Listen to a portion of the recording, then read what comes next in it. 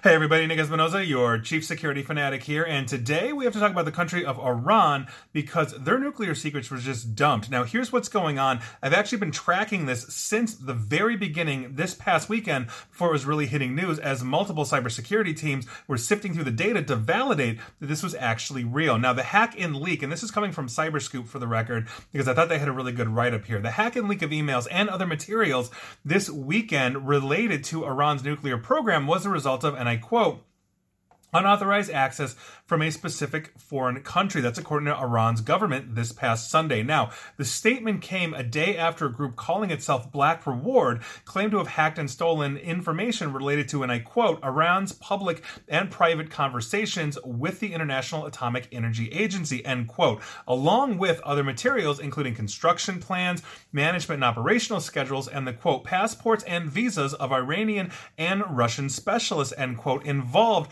in that nuclear program, and that is according to those released that basically were translated into English. Now, the group posted materials to its Telegram channel and announced the hack on Twitter, urging people to review the files, but with caution given the prevalence of malware in the Iranian government systems. Now, in response to a question sent via Telegram, the group talking to Cyberscoop this past Monday said, quote, we are Iranian and whatever the Islamic Republic says is a lie. We fight against the regime in support of women, life, and freedom, end quote. The message included the hashtag Masha Amini, and if you recall, she's the 22-year-old who died in police custody mid-September after being arrested for violating the morality rules police related to women dress in public. She refused to wear a hijab.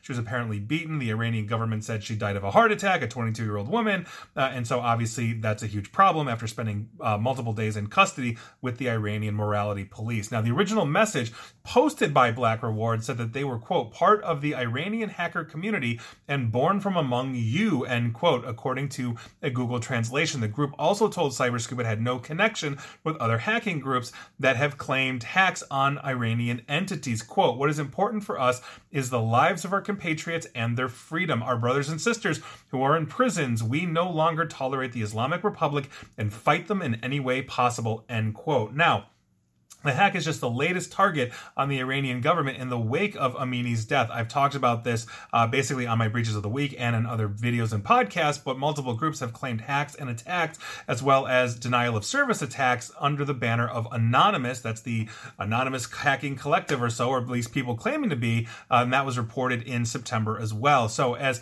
Iran continues to melt down in some way, shape, or form, and I guess I should say many ways in shapes and forms as a result of Amini's death, we are continuing to see these kinds of things. Obviously, leaking Iranian nuclear secrets is a huge deal. If you recall, there's been a lot of scrutiny on Iran's nuclear program going back decades at this point. If you recall, a joint intelligence operation by the Americans and the Israelis created Stuxnet to derail their SCADA system about a decade plus ago. So this is obviously a huge thing.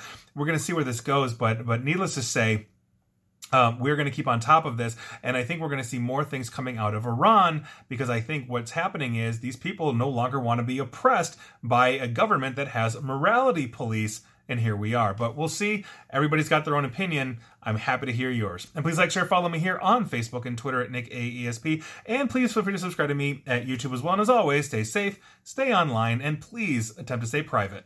Thanks, everybody.